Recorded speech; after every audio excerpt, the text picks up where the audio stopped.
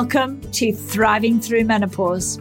I'm your host, Clarissa Christensen, an international menopause expert, author, and speaker. I help women go from feeling uncertain, uncomfortable, and struggling to experiencing a new sense of confidence, freedom, and vitality. My own story mirrors that of thousands of women that I have connected with through writing my book, speaking engagements, and coaching. Like you, I felt unprepared, unsupported, and at times dismissed by family, employers, and even doctors. That's why I created this podcast as a place of advocacy, offering facts, resources, and a community where you can become more empowered to take control of your menopause journey. Join us each week as we dive into honest, open, raw conversations on the topics that matter deeply to menopausal midlife women.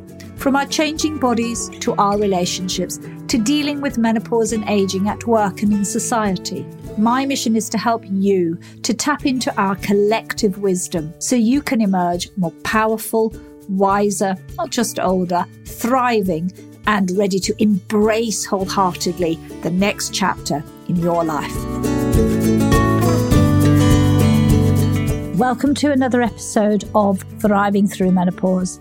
I'm your host, Clarissa Christensen, and today we're going to be talking really about that relationship between stress and what we eat.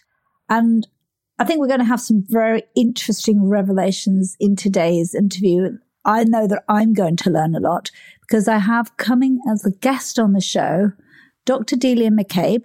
She is a nutritional neuroscientist and she's also a clinical psychologist, and she blends those two together to bring really insightful understanding around the aspects of stress, resiliency to stress, and how our diet plays a role in that. Welcome to the show, Delia. Thank you so much, Clarissa. I'm delighted to be here. Thank you for inviting me. Well, you and I connected on LinkedIn, and I just loved the work you're doing and that it's so important to understand more about these areas of nutrients and stress. And in particular, I know one of your areas is differences between men and women. But maybe we'll take it back a step and talk a little bit about what inspired you to become interested in this area of stress and nutrition. It's a good question because I actually started becoming curious about this more than 2 decades ago. So that really does age me a little.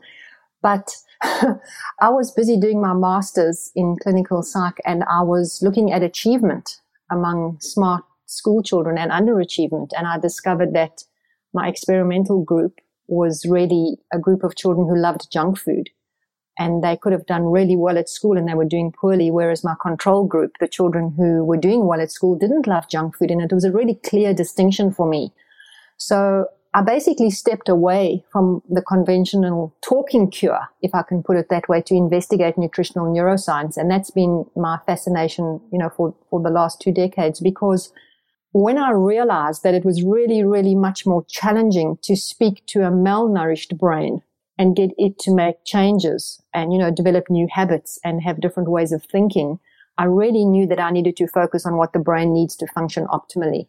And so that was a huge epiphany for me. And then fast forward to a point in my life where I felt really stressed and stretched as a mum, a working mum, and I decided to investigate nutrition and stress because I saw all these women around me swallowing dietary supplements, complaining about not being able to sleep, putting on weight. And I thought, what's really underpinning all of this? And that's when I did a deep dive into female stress, Clarissa. And so that's what brought me to it, kind of like a personal decision. That's so often true, isn't it? It's what we experience ourselves, but then apply the science to help us to understand. Absolutely. There's a funny saying among researchers. They say there isn't anything like research. There's only me search. And I think that's true. I think it is true. I think that's often where we start with our own hypothesis of what is going on. Yes, and I think it's a good place to start from because you've got a lot of intimate knowledge. And, people have said, why the female stressed brain? And I said, because I understand it. I don't understand the male stressed brain. No. And talk a little bit about female stress. It is different, isn't it, to male stress in some ways? It is different. And I think I just need to preface what I'm going to say now, because the male and the female brain are more similar than different. That's the first thing to say. But the second thing for people to keep in mind is that the differences are really noticeable, because the differences really act out, or we see them in our behavior, the way we live our lives. And obviously hormones are part of that, and that's your area of expertise. But I think just to look at the effect of stress on the female brain, there are a few reasons why female stress is different to male stress. And the first one is that we have a lot more psychosocial challenges than men do. And that's simply because of the role that we play in society. We mothers, we carers for elderly parents often as we get older. Then we become, mothers of teenagers, which is challenging. We often have partners that we do a lot of caretaking for as well. The male and female domestic chore situation has still not been solved. That we work outside the home. Many of us have been working inside the home because of COVID. So we've got all of those challenges, expected to step up in a work environment and still keep all of our family obligations going. Then we also have a very much more active limbic system. Now, the limbic system is the part of the brain that basically regulates our emotions. And women seem to have a much more tightly connected limbic system versus the male brain. And I think that's kind of like self-evident. We needed to have much more of an intuitive understanding of what our children were wanting from us when they were pre-verbal. We have a more of a bonding with our children in relation to feeding them, from our own bodies. And so there are a number of reasons for that very tightly connected limbic system. And then we also have our hormones that fluctuate regularly throughout the month. And when we get to peri and menopause, as you very well know, then we have even more of a fluctuation. And those fluctuating hormones impact neurotransmitters. So when we become very stressed, that impacts not just neurotransmitter synthesis, but it also impacts hormone synthesis. And then we end up having a perfect storm of too much cortisol, not enough hormones when we need them, challenges with synthesis of neurotransmitters that allow us to be calm and relaxed and sleep. So those are the three main areas that women differ from men in relation to stress. And because we do live in a very complex society, often those psychosocial stresses just exacerbate the other two areas where we're vulnerable. Yeah, and that was a fantastic really description of, although, as you say, we are the same, and obviously we have the same stress responses, we have additional considerations, which I think if you're listening to this makes you think about how are you living your life? How are you managing your emotions? And how do we actually navigate through peri to postmenopause very differently than we might have done when we were younger?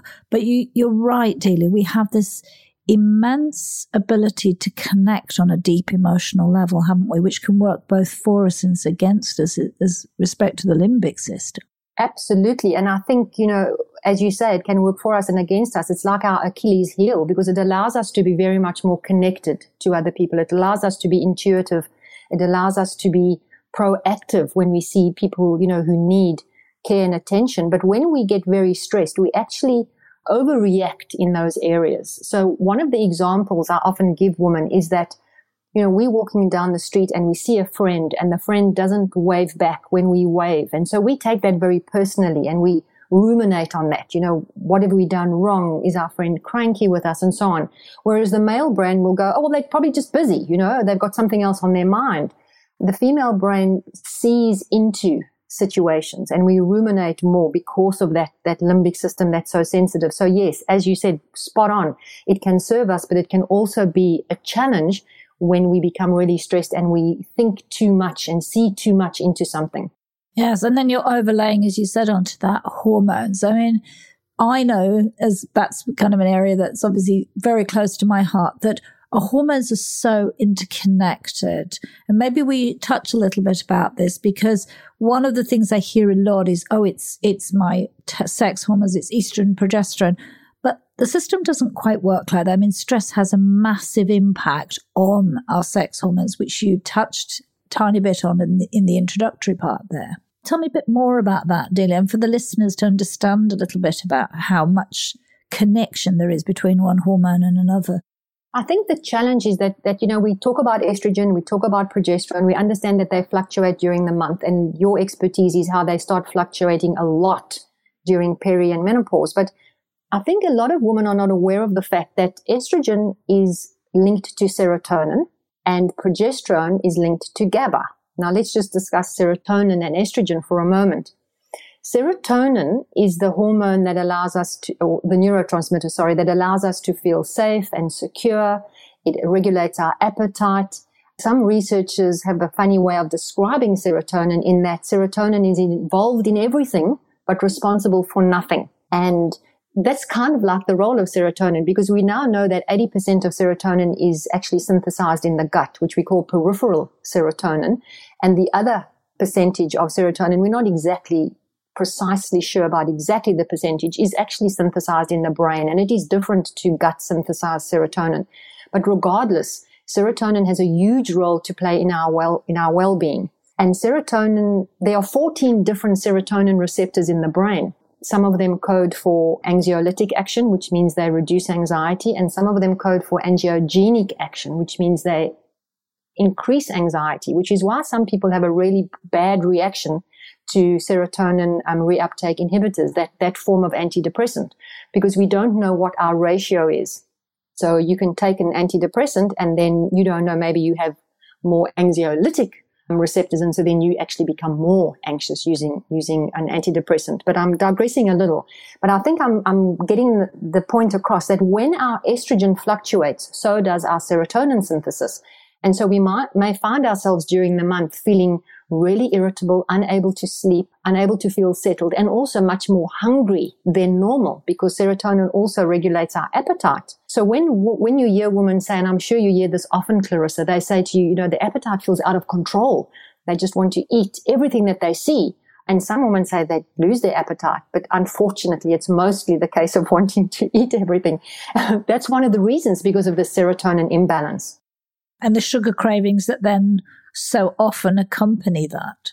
Yes, and one of the reasons that sugar cravings and processed food cravings accompany this is because this is where psychology steps in a little bit, because we've learned over time that when we consume very sweet foods, the stress response, actually the hypothalamus pituitary adrenal axis response, is reduced slightly. So we actually end up feeling a little bit less stressed when we eat something that is highly processed, because that highly processed food actually causes something which we call the synthesis of endogenous opioids. That means that it actually allows the body to make its own opioids, so we just feel calm and relaxed for a little bit. And from a psychological perspective, we then learn, that processed food will help me feel a little bit better.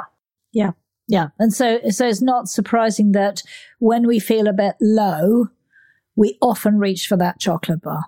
It's not at all surprising, because the chocolate supplies a whole lot of things to us. It gives us a little bit of a dopamine hit, which is a little bit of joy. Then it lowers that stress response, and also gives us some magnesium, which helps us lower our stress response too. And, we're told that dark chocolate is good for us, so why not have a piece of it? And I definitely don't object to that, but I don't want us to use it as medicine, because over a long period of time, obviously, we're not dealing with the real issue, which is these hormones and the serotonin challenge, not being addressed.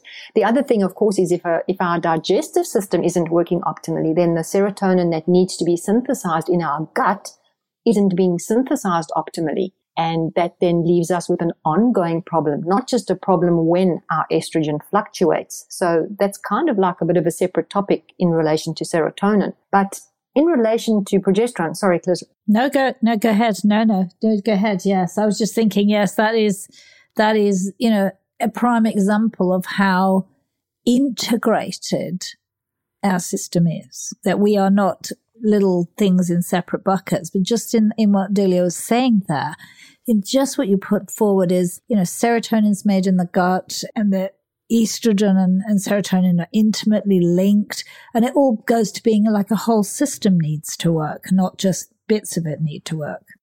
Absolutely. And I think what's happened with allopathic medicine, although it's, made leaps and bounds in keeping us alive and helping us survive huge challenges, it hasn't looked at us as part, or should I say, it hasn't looked at all the parts as being an interconnected whole, because we've got specialists in every area. And so I think people forget, that you can't actually separate any of these. We can examine them separately, but then we have to look at where they interact. And that's the challenge. And I think we lose that in some of the conversations we have about health, because we'll say, okay, let's examine hormones, but then we also have to examine stress, and then we have to examine gut, as we just have. And, so we go.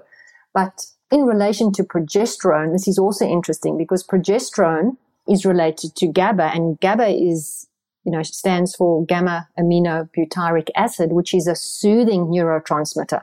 It's the opposite of excitation. So it works in concert with glutamate, which is an excitatory neurotransmitter. So when our progesterone's out of whack, what happens is that we cannot synthesize enough GABA, or otherwise we synthesize too much and we feel too relaxed and too calm. But that generally isn't the case unless women are pregnant when there's a lot of progesterone circulating. So what happens when women don't have enough progesterone? They get into bed at night and they have, they may not be having enough serotonin, but they don't have enough GABA either. So now they feel tired, but they feel wired. They can't relax. They can't slow down. They can't just be. So, to tell a woman who doesn't have enough GABA circulating to sit down and meditate or to just be calm and, be mindful is very challenging because her brain isn't cooperating with what she knows will be helpful, but she doesn't have that neurotransmitter being synthesized. So that's where the progesterone-GABA relationship is really important to examine. And I know that when you work with women, that's part of what you do, is to get that progesterone working properly and being synthesized. So then the GABA can step in and they can feel calm and calm, cool and collected, which is what we all want to feel. And I think that you've just very succinctly there explained why, exactly as you said, it's so hard when someone who maybe doesn't have this understanding of the interplay is going around telling people to be calm.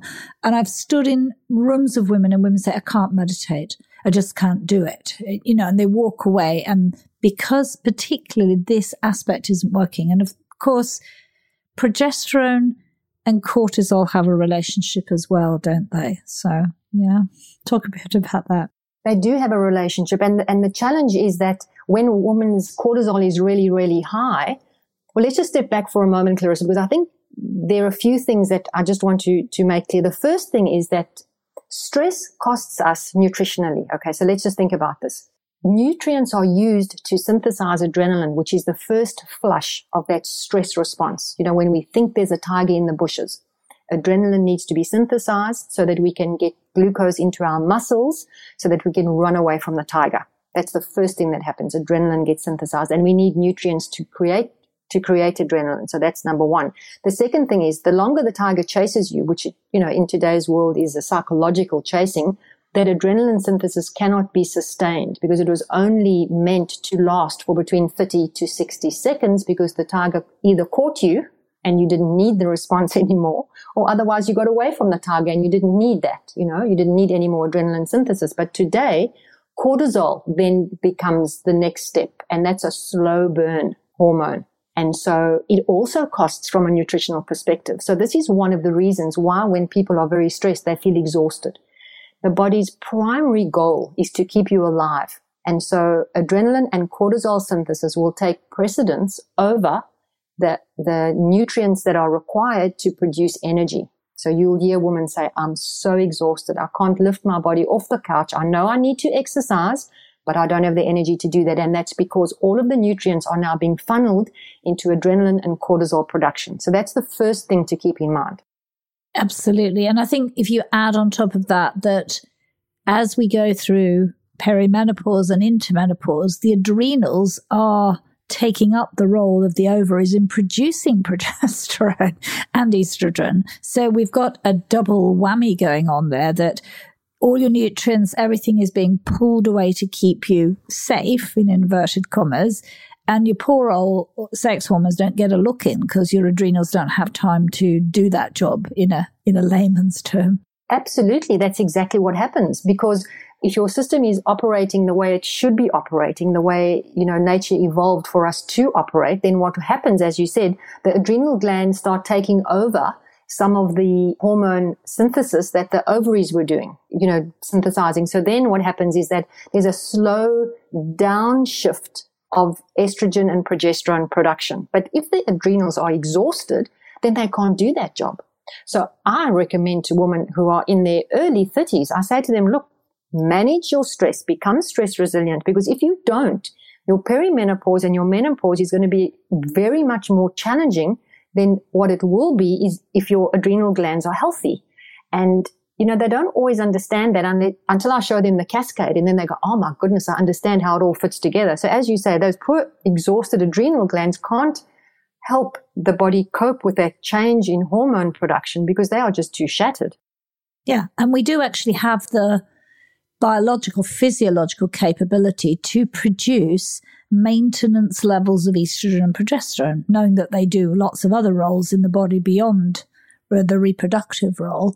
But if they can't do that, that's when we're seeing this huge deficiency. And as you said, the exhaustion, and not just the symptoms that we see in the perimenopause, which are often about imbalances between estrogen and progesterone, but this sheer exhaustion, as you said, because cortisol and adrenaline are running the show.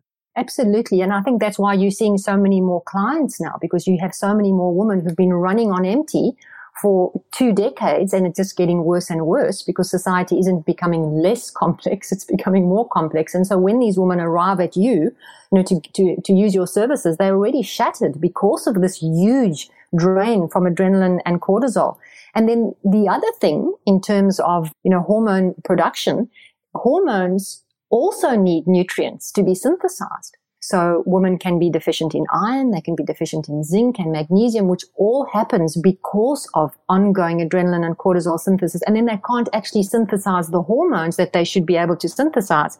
So then there's this vicious cycle, this downward cycle, where this deficiency of nutrients is causing this huge ongoing domino effect of just catastrophe. And that's when you lead to what's called adrenal fatigue.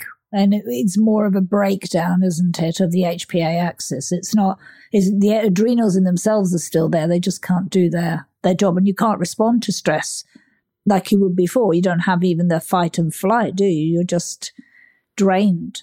You don't. You're just completely drained. And lots of people call that burnout. And burnout used to be a term that was only used in relation to a work environment. But I think today we know that burnout is just the general feeling of being exhausted, burning the candle at both ends, from a work perspective and from a general life perspective, where you've actually just burnt yourself out. And I think something else which is interesting and which a lot of people don't know, Clarissa. So, we've got the central nervous system, which is basically divided into the sympathetic nervous system, which I call the stress nervous system.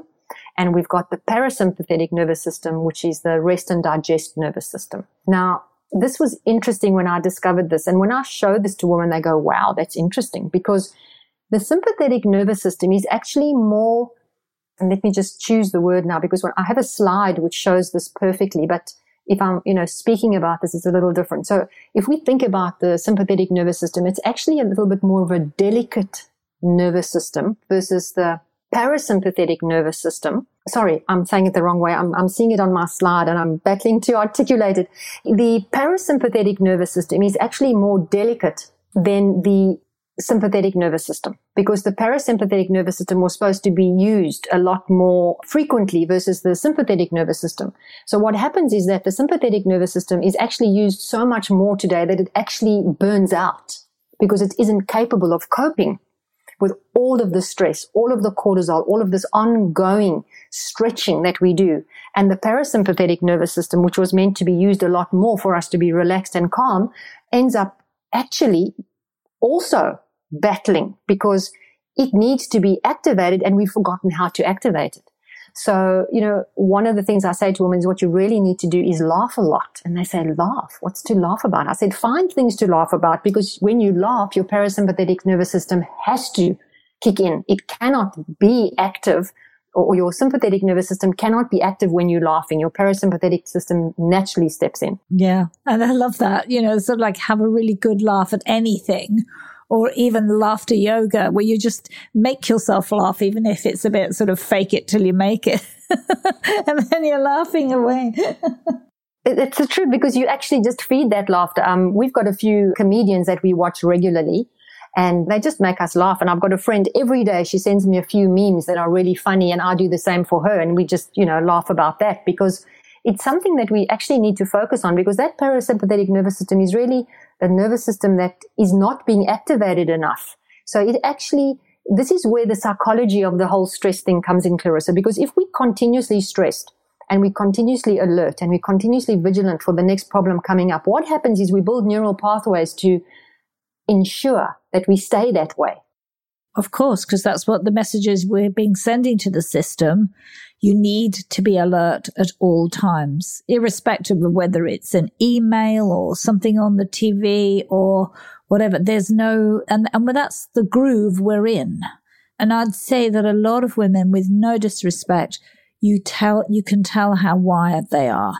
They're so tense, and it shows physically in the way they speak. Everything is about like being on constant hyper all the time. And there's nothing else. They don't know how to wind down and relax. And when they do go on holiday, they just crash at the best. Absolutely, because adrenaline is actually keeping them going, and they're limping along with adrenaline and dopamine, synthesis all the time. I think the other thing that happens is that they start feeling guilty if they have any downtime, because they feel that they've got to, keep going, to keep on top of everything. And I kind of blame the media for this in a way, because I think women have been told for so long that they can have everything. You can have it all. And I think our health and our mental state is proving that this is not true. You can't actually have everything. You have to choose. You can't have a perfect home with everything in its place and do perfect entertaining and have a perfect body and have perfect children and a perfect marriage and a perfect career. It's just not possible, because any person trying to do that will, guess what? Burn out.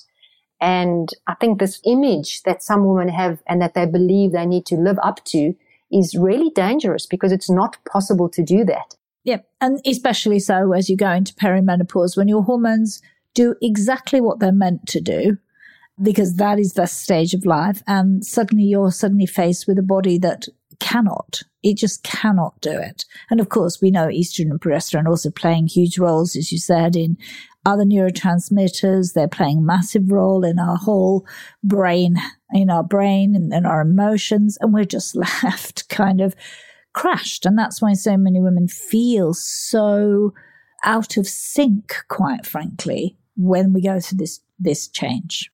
Absolutely. I think the other thing that happens, it also coincides with the time when maybe children are stepping out into the world and they don't need their mothers as much as they needed them before. And that can also leave women feeling, very vulnerable, because now part of their role and their existence is now being changed. A lot of women also find that they may be in relationships that they're not happy with, and they have to make a change there. Maybe there's also career changes, and they could have aging parents. So there are quite a few things that could be happening at the same time as this hormonal challenge. And so women are often left feeling, who are they? And so they have this crisis. And I'm sure you deal with that with the women that come to you for assistance. Yeah, it's the psychosocial, as we said, that other component coming in combination with the physiological change. We've mentioned nutrients all the way along the journey here, Delia. Talk a lot about this whole relationship between stress and nutritional deficiencies, which you made some small reference to earlier. I think, as I said earlier, that stress is really expensive from a nutritional perspective, because adrenaline will be synthesized and cortisol will be synthesized as the next step. And they use nutrients. So they use B nutrients, they use zinc, magnesium. These are nutrients that are also required to make the neurotransmitters, as we've discussed, and they're also required to generate energy. So if there is nutrient deficiencies in our diet, we're going to feel it on every single one of those levels. We're going to feel it in brain function. The brain will feel foggy and you won't be able to think clearly. You're going to feel it in relation to an inability to sleep as well. You're going to be feeling it in relation to a lack of energy, just that pure down exhaustion. Something else that happens, which is called decision fatigue, which generally happens towards the end of the day when we've used up an enormous amount of brain or cognitive energy and we just can't think straight anymore. And women are having that experience for, the whole day, because when the brain runs short on energy, it does one of two things. It either makes no decision, so you feel like I can't make any decision. And there will definitely be women listening to this who will go, I definitely identify with that. It's like my brain can't decide. And the other thing that the brain does, it will go for a knee-jerk reaction. It will just do a habitual response. And that's why, if a woman is maybe trying to lose weight, and so she'll go the whole day and she'll eat really well, but then she'll come to the end of the day, walk into the house, be exhausted, and just reach for that box of brownies, because that's a habitual response. The brain just doesn't have the energy to decide, to make a better decision, should I put it that way. So this lack of nutrients stretches across the whole of our existence, because nutrients underpin everything that we do, this energy production, the hormone production, synthesis of neurotransmitters. And then, of course, what happens, sometimes women look into the mirror and they go, I've aged, so quickly, because those nutrients are also used to make things like collagen and elastin to keep us young. So there's this huge challenge with a lack of nutrients, and women suffer more from a nutrient deficiency than men do when the nutrient deficiency starts, because of all these hormonal requirements, for nutrients to be able to synthesize hormones. Yeah, of course, because, we've got extra demands on our body, not just through our monthly cycle, but also as we lose, or our hormones production is being switched from one part of the body to other. We need different nutrients. We just need to be nutritionally well, don't we? We do. And there's something else that I want to mention, which a lot of women don't know. And when I work with women, this is one of the things that I suggest that they do, is they be assessed to see whether they have a certain genetic polymorphism. And women can live for decades without knowing they have this polymorphism, because when you're stressed, your body needs more nutrients, as we've just discussed. And this polymorphism relates to folate. So it's a methyl enzyme that is required to convert the folate from the food that we eat into the active form. And if you have an anomaly on the gene, the MTHFR gene, then your body cannot do that conversion optimally. So you need to use an activated form of folate and B12 and B6, because they're also affected by this genetic anomaly. And what happens when women have this anomaly is that they're much more prone to anxiety and depression, Clarissa. So I always suggest that women have an assessment done to see if they have one of these polymorphisms. There are 3 parts of the gene that can be affected. Some women only have 1 of 3, some have 2 of 3, and some have 3 of 3. But regardless, they then need an activated form of folate and of B12 and B6. And immediately, within a couple of days, they start feeling better, because now their body can actually use vitamin B9, also called folic acid, much more efficiently, because they've got the activated form of that. So that's something else just to keep in mind at the back of our mind. It just makes you, when you say that, how important 2 things come to mind. Firstly, that you really know your own body, and that you are taking, if you're feeling these things, that you don't reach just for the pill to soothe it, but you understand more. And I think that's a big onus on women to ask those questions, but to get the support they need to really understand. And the second is just how really basic but vital nutrients are playing such an essential role, but they're ones that we're so easily deficient in.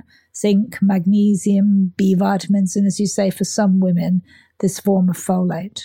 It's really, really important, and you're spot on. And it's actually 22% of the population they estimate could have this genetic anomaly. So I send all the women that I work with to have this gene, to be assessed for this gene, because it's extremely important to know whether that's the case. And it's really a simple solution. You just have the activated form of it and you feel a whole lot better. And, the funny thing about this gene is that I was writing about it in my first book, and I thought, I wonder if I've got that gene. So I went off to my doctor, and she's really wonderful. She's a functional doctor, and she checks hormones and everything. And she tested, and she came back and she said, yeah, you've got 2 of the polymorphisms. And I said, wow, that's so interesting. And now when I look back, I can see that there have been dips in my life where I have felt, pretty depressed and pretty distressed. And I always thought it was the environment. And obviously the environment has a role to play. Everything is in context.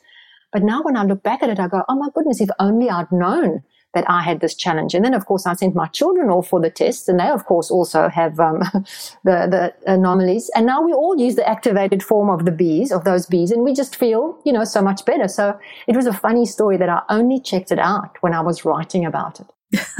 Isn't that always the case, that we start to get more interested in something that leads us there? That's a great story, but also I think an important message, because feeling low, and I think as women we do often feel that, not just when we're in perimenopause, but many times even when we're older as well. On the other side, we can have real periods of feeling maybe not depressed in a clinical sense, but just low and struggling a bit on getting our moods into a positive space. So I think that's a vital piece of information that women need to know. Yeah, look, I think it's extremely important. It's a pleasure. And, as I say, it was really funny because then I told my mum to go and be tested, and I knew she'd have it because I had it and she did. And then she said, oh, so depression can run in families. I said, yeah, it can run in families for a number of reasons, one of them being that gene. So it was a very important discussion. But I think the other thing, to discuss here, as I've touched on, is anxiety and depression, because when we experience chronic stress, this is stress that goes on for weeks and months and often years, there are actually structural changes that happen in the brain, and we become a lot more vulnerable to suffering from anxiety and depression simply because the limbic system becomes challenged to modulate our emotions. So that means if something happens that really is quite traumatic or really stretches us, instead of bouncing back and being resilient, which would be the case from a cognitive perspective if we weren't chronically stressed, the limbic system really battles to do that. And so women will find themselves feeling anxious, feeling depressed, feeling like they can't cope, feeling useless, all those feelings that come along with anxiety and depression. And it's actually because of the changes that take place, from a structural perspective within the architecture of the brain, which is a really sobering thought. Yeah. I mean, I'm just sitting there thinking, yes, that's huge. And that's all coming from chronic stress, isn't it? It is. It really is. And so finding a way I don't like using the word manage, because manage sounds a little bit like it's there, you accept it, and it's always going to be there. And in a sense, we know that stress is always going to be there, but I think I would prefer people to think about becoming stress resilient, so that whatever comes across our path, we can step up and we can manage it. And we can do that if we just have a few shifts in the way we think about stress and the way we make decisions in our lives as women. That needs to be part of the process, because we don't want those structural changes to take place, because the neuroplasticity of the brain is a wonderful thing, but that's the dark side of neuroplasticity, that the brain can change and actually leave us more vulnerable. And then to change it back again is really, really hard, because you don't override a neural pathway ever. You have to create a new one. Yes, that, if anybody's listening really intently on that, is the big one. You cannot just do something. You have to, and that means that you have to work at building that new one, don't you, Delia, on a number of different levels? You do. You have to work on it on a number of different levels, and that's where your nutrition needs to be optimal. That's where you really need to get the psychology of stress resilience under control and really understand how to make behavior change. And also you need to understand that neurological process, how challenging it's going to be. So for me, prevention is a lot better in becoming stress resilient. Because once you start falling into that anxiety and depression whirlpool, it's a lot harder to pull yourself out of that, just because your brain is no longer really on your side in the same way it was before.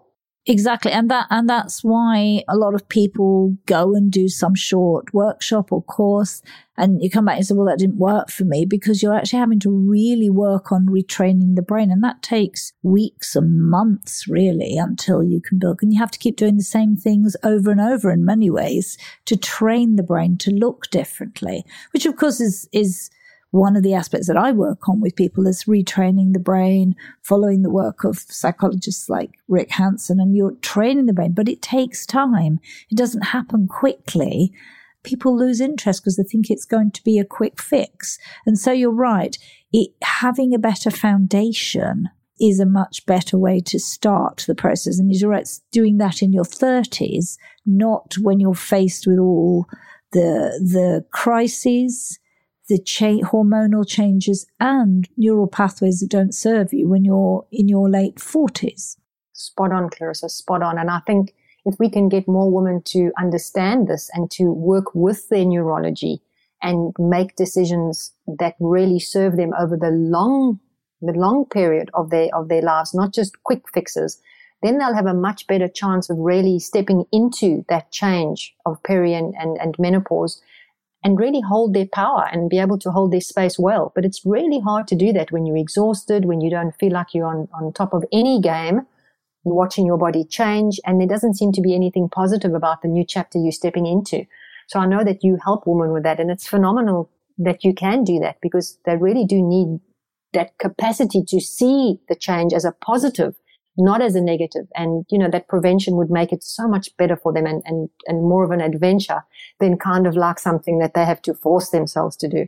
Yeah, exactly. And I think when you listen to you talk, I mean, HRT can be fantastic, but without and I love your view, because a lot of that's being advocated without the underpinning of the management of stress and the nutritional building blocks. So that becomes just another allopathic patch to put on, to put it in the right way. Yeah.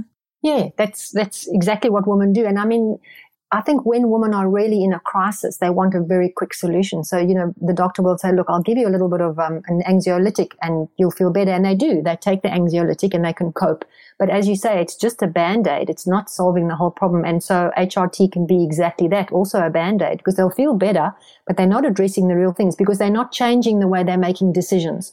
They're not learning to say no. They're not looking at their relationships really carefully. They're not looking at codependency. They're not looking at decisions they're making and behaviors that they're engaging in that are not supporting them over the long term. So they're really not serving themselves in a holistic way. They're only looking at a short-term solution. Yeah, so I think there is certainly so much that needs to be done in terms of making sure that we start earlier, that we have a good nutritional base to be able to make the necessary hormones, even when things are fluctuating and changing, and to be able to be more resilient to stress by having very different pathways of responding to the stresses we meet in life.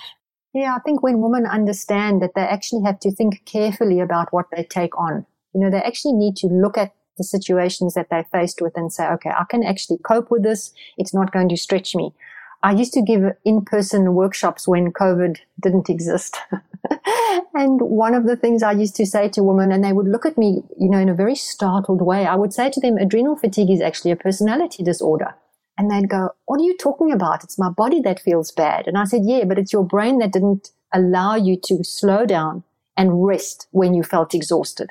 And they go, oh, yeah, that's true, because they kept on pushing themselves. They were exhausted. They didn't feel good. They knew that they were tired, but they said, I'll just do one more thing, and I'll be fine. And so I said, that's a personality disorder. That's, you didn't listen to your body when it was saying to you, hold on, I'm really, really tired now. And then we talk about how personality drives these kind of behaviors that really set us up for failure. Yeah, exactly. And I think that if that was a takeaway, that's a harsh message, but it's a very true one. Yeah. And look, when I say disorder, I say that with all the compassion and grace of a person who has had adrenal exhaustion. It's a comment based on personal experience.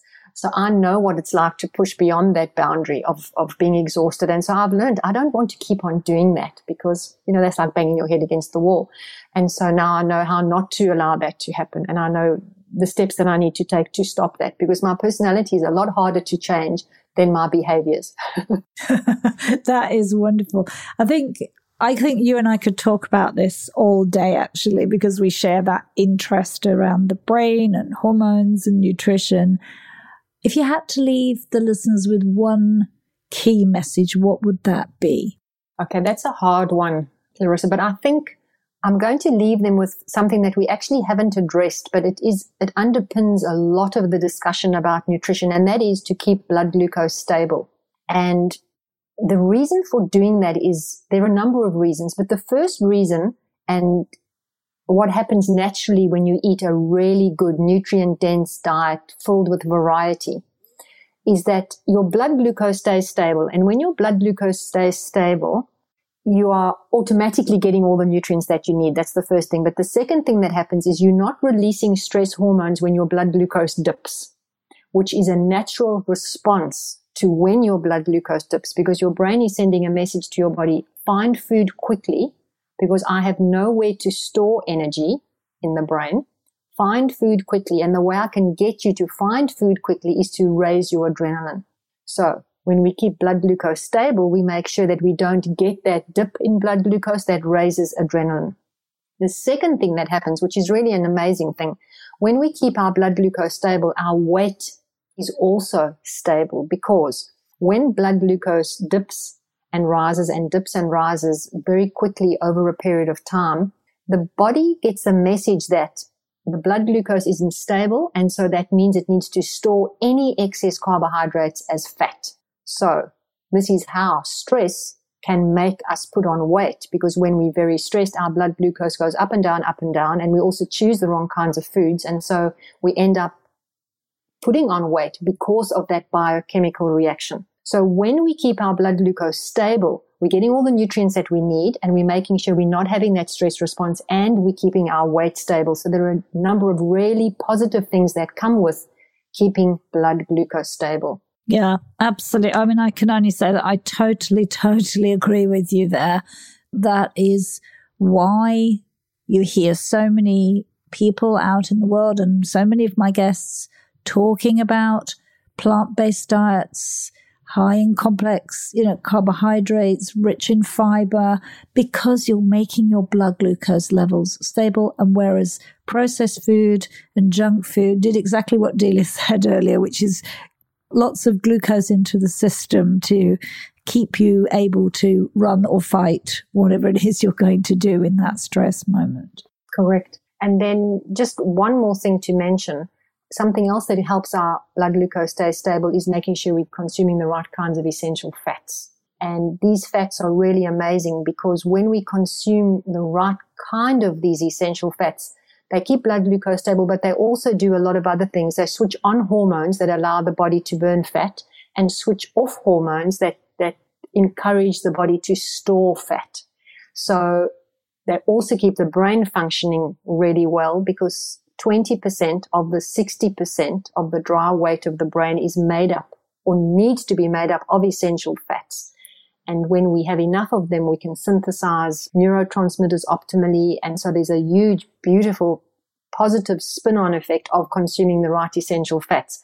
So that's also critical for hormone synthesis, which you well know, and for brain function and mood stability and blood glucose stability. And I think just points yet again to the importance of nutrition in this whole big picture. And those fats are omega-3s, omega-9s, and the ratio of omega-3. Yeah. It's omega-3 and omega-6. 6. And 3 and 6. Omega-9 is oleic acid, and that's actually a monounsaturated fat, which the body can make. But the body cannot make omega-3 and omega-6, and they are critically important for brain function. And the ratio, interestingly, should be in the favor of omega-3, which is used in the most highly metabolically active organs, which is the brain, the heart, the adrenal glands, and our reproductive organs. So yeah, all of which are highly involved in change a lot in perimenopause. Absolutely. So that's where the essential fats become really critically important. So I just wanted to mention them because they're very important in terms of our optimal diet and stress resilience. They are. So again, the importance of diets in stress resilience and the role of stress hormones in how we feel through perimenopause is so important. Delia, I want to thank you for bringing such a lot of in-depth knowledge, science, and practical wisdom to this conversation that's often hard for women to understand, who are being told it's all just my hormones, but we know how important that stress nutrition axis is. How can people get in touch with you, Delia, and find out more about the work that you do or work with you? Anyone can have a look for me on my blog, which is www.lby.life, which stands for Lighter, Brighter You. And I use the same name on Instagram, where I put interesting things about the brain and about the food that I make, which is to support stress resiliency. And they can find me on Facebook as well. And on my blog, I've got a section where people can contact me if they want to work with me. I do have an online course that I'm busy testing at the moment. And I'd be delighted to answer any questions that anybody sends to me and to chat somewhere on social media. That's wonderful, Delia. We'll put all that into the show notes so people can reach out and just get so much more from our life, I think, by taking action around stress and the particularly stress and nutrition together. Thank you, Delia, for coming on and sharing this with us. It's been a delight. Thank you so much, Clarissa. Thank you. Thank you for listening. If you have loved or liked this episode, then I would be deeply grateful if you would head over to iTunes and give it a 5-star rating. My mission is to reach as many women as possible, menopausal midlife women who may be feeling alone and asking questions. Why do I feel this way? Thriving Through Menopause is all about a community and our collective wisdom. You matter to me. Your feedback, opinions, and stories matter to me. And I would love to hear from you. So drop me an email, clarissa@clarissachristiansen.com. I genuinely want your feedback and your ideas on the topics that you would like to hear more of on this podcast. And if you are a woman who feels that they are struggling alone through menopause and you need more support, pop over to my website, clarissachristiansen.com. You can find free resources and you can book a one-to-one discovery call with me. Let's start conversation. Thank you once again for listening.